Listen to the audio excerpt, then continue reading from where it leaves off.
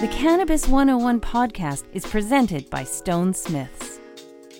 Have you seen the Slash?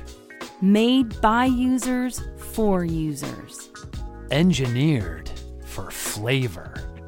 One of the coolest features around. A built-in loading tool. Learn more at www.stonesmiths.ca.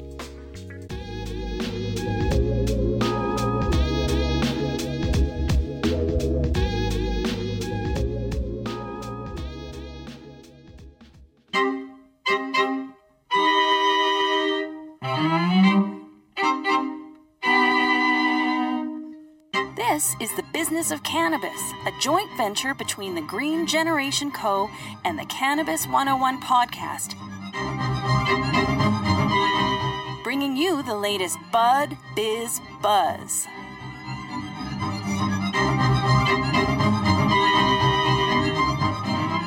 Malka Labell of the Green Generation Co. joining me on the Business of Cannabis. Find out how Malka can help you at www.greengencompany.com. And Malka, before we get started, I just thought I'd give you a look at what my office view is. I'm sure Southern Alberta isn't a whole lot different, but I'm trying to embrace winter this year. So looking at it and then going out and making snow angels is how I'll do that. Yeah, we had that storm too. You know what? It was so windy, it didn't stick. Oh. So it's really sunny. It's cold, but it definitely snowed, but it was too windy for it to stick. Well, this is one of the times where I'm very grateful. I live in a condo and I do not have to shovel, because all I saw on social media were people shoveling over and over and over again. And if you wait until it stops snowing, the snow is so heavy, so you kind of have to do it. So I've been there before. Glad I'm not there now. But anyway, let's get to our lead topic on the business of cannabis. And we talked a lot about heading into the U.S. election, what kind of impact, and through all the gong show that has been the U.S. election and still is, the one thing that was the biggest winner was cannabis. 100%. So the stat that I got today was that now 4 more states were legalized. That was Arizona, New Jersey, South Dakota, and Montana. But now 1 in 3 American citizens live in a legal recreational state. So if you think about the population, largely in California and all of the states that are green, that's 1/3 of Americans live in a legal rec state. So that's huge. I mean, if you talk about, tipping the point around what's really popular, Americans have said it. They like cannabis, and they voted for it. They voted for it directly through a plebiscite or on their ballot, which means that it wasn't an election issue. It was on the ballot for them to vote on specifically. So that's a huge vote for the cannabis sector, and very important.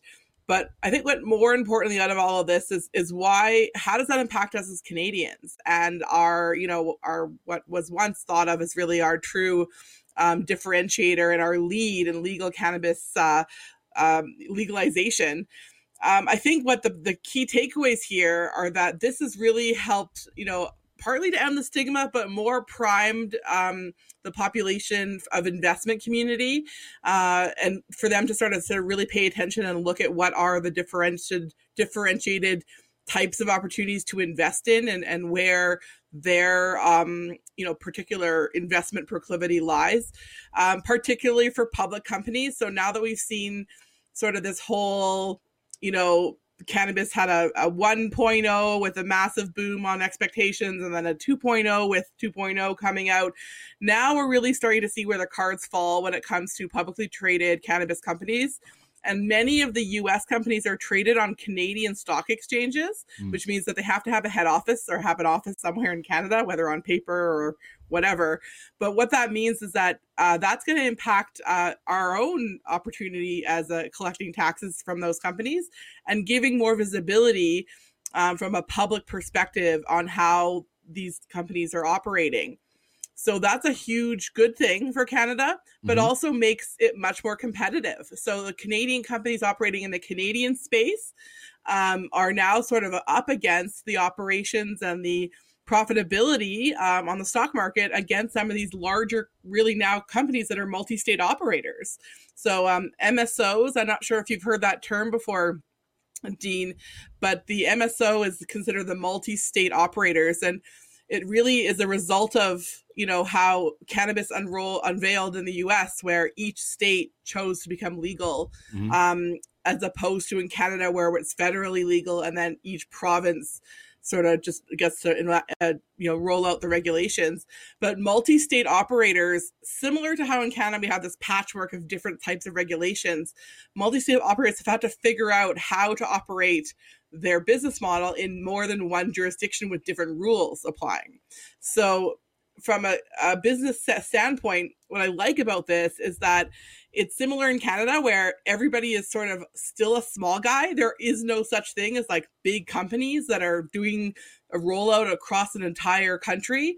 And it's really like almost from the ground up. And this benefits Canada. It sort of levels the playing field, I guess, is the best way to describe it. That it really is kind of interesting how I guess the lead that we had, the 2-year lead, and you kind of talked about being competitive, could vanish very quickly. And I really hope this maybe forces Canada to take a look at themselves. Yeah, not only that, but it also primes Canadian companies for merger and acquisition activity. So we've talked about this a little bit before on our last podcast. So the Canadian companies are going to be trying to get pretty shiny up for their potential acquirement by U.S. companies or vice versa.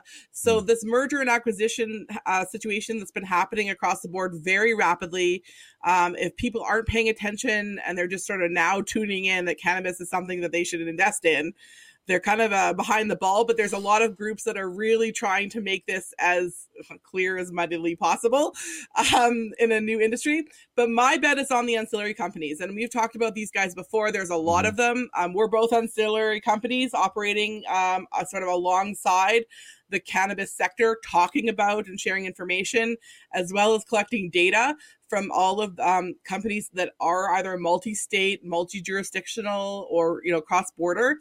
So we've talked before about Dutchy doing this, a lot of the data companies, a lot of the companies that I talk about that are running sort of software systems, they're not really a regulated good.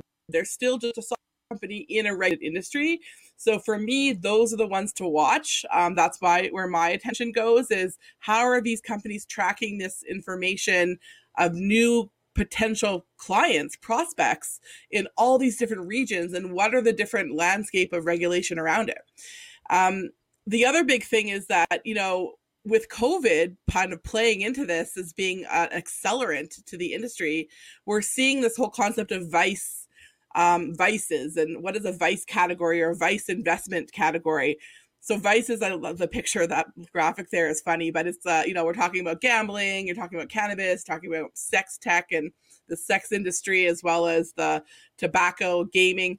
Those are all, and alcohol obviously being the biggest one, those are all considered vice industries where, when things are shitty and we're in the life and in the world of people, these types of industries and these products thrive. And my argument, and I talk about this in my blog, I have a lot of commentary around why cannabis is a good vice, where a vice tends to hurt you in the long term. It tends to be addictive. It tends to drain your bank account, and it tends to get you hooked on something that isn't really a good behavioral activity. But now the cannabis is becoming legal across, North America. The stigma and the why it's bad for you argument is largely being talked about in it's not real anymore. That the positive aspects of cannabis and the benefits are coming out more and more, how it's healthier for you than some of these other vices. It doesn't have the same kind of addictive qualities. You can still function, and it can actually be good for people in the long run to use cannabis as a protective of their own bodies in the face of such, harsh things like COVID and other things. We haven't heard categorically, the research is still out yet, is still to be determined. But what we're learning is that our bodies are primed to use cannabis for a long term, and that is a good thing. And more of that will come as more legalization and more research happens. Yeah, it's certainly the best thing. And Canadian companies getting involved has already happened. We talked about it on This Week in Cannabis News earlier that, Aphria has purchased Sweetwater Brewing, and so Canadian companies were eyeing this up.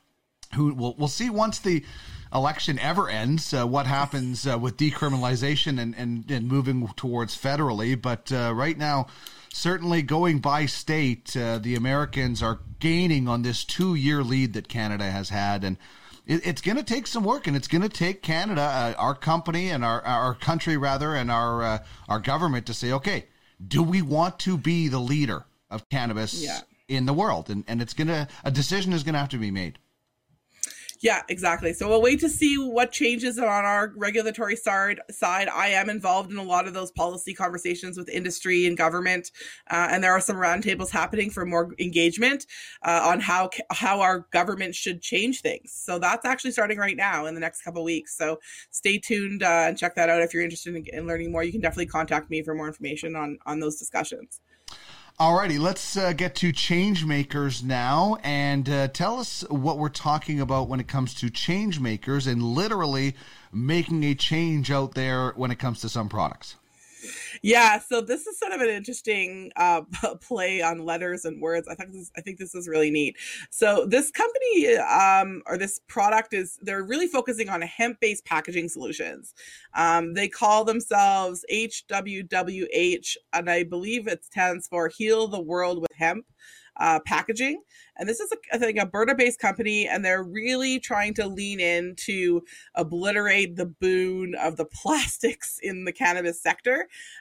We know that the cannabis packaging laws around how cannabis is contained has literally harmed the plant inside the package, and really reduces the actual enjoyment of getting those terpene profiles. And the LPs and the producers of cannabis have really been scratching their heads on how do we get past this whole packaging situation. So this company is coming up with a solution to make packaging out of I believe it's cannabis waste products. So when you're producing cannabis and cultivation and processing, there is an amount that has to be disposed of for various reasons, and it can be consumed into the body, but it can be repurposed as a pulp or a fiber that can be mixed with more hemp fiber to make a sustainable actual packaged good.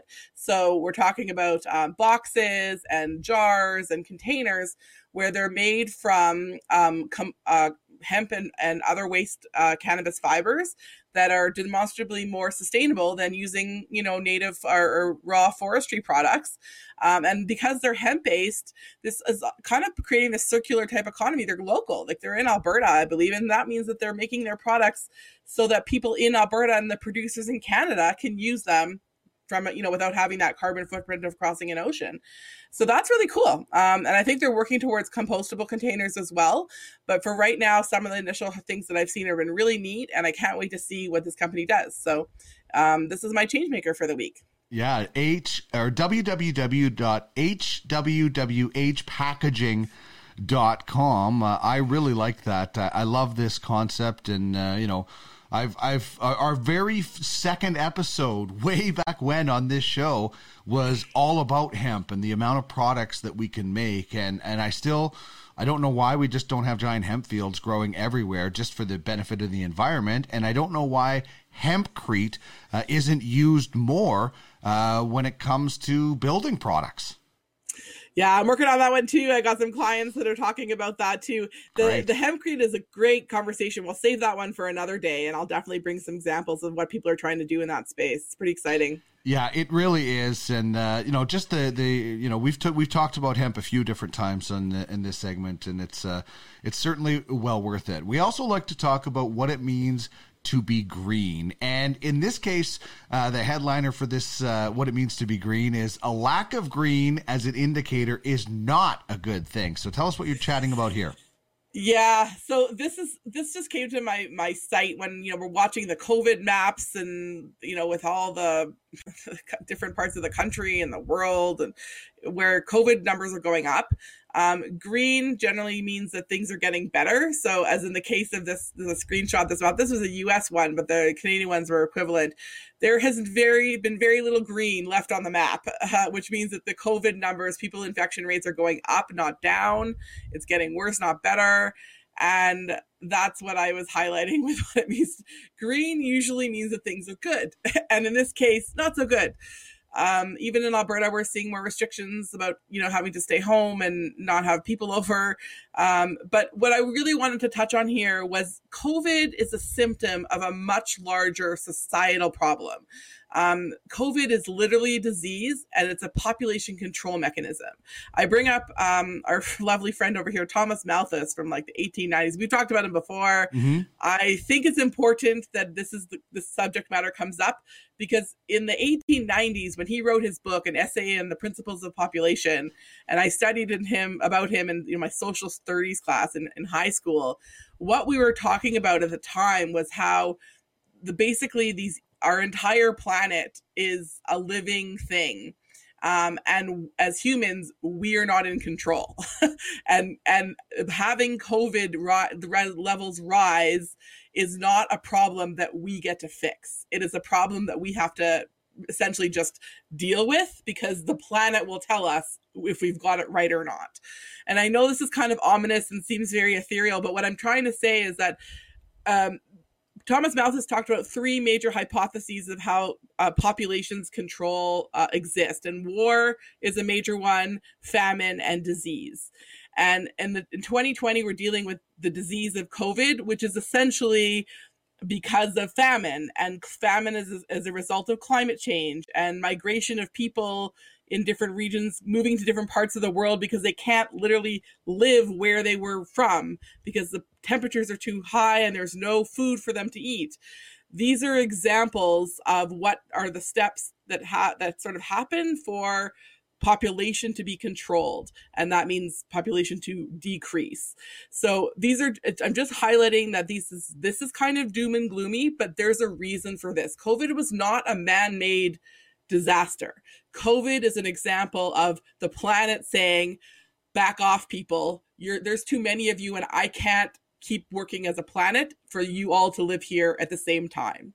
So that's what this is. This is the planet's symptom of us saying that, we've encroached on the environment too much, and we need to back up and backtrack. And we've already started seeing this with COVID, is that, population density of areas that were super high dense there's a lot more rural real estate being sold. Like the numbers of people buying houses in less dense areas is on the rise as a direct result of COVID.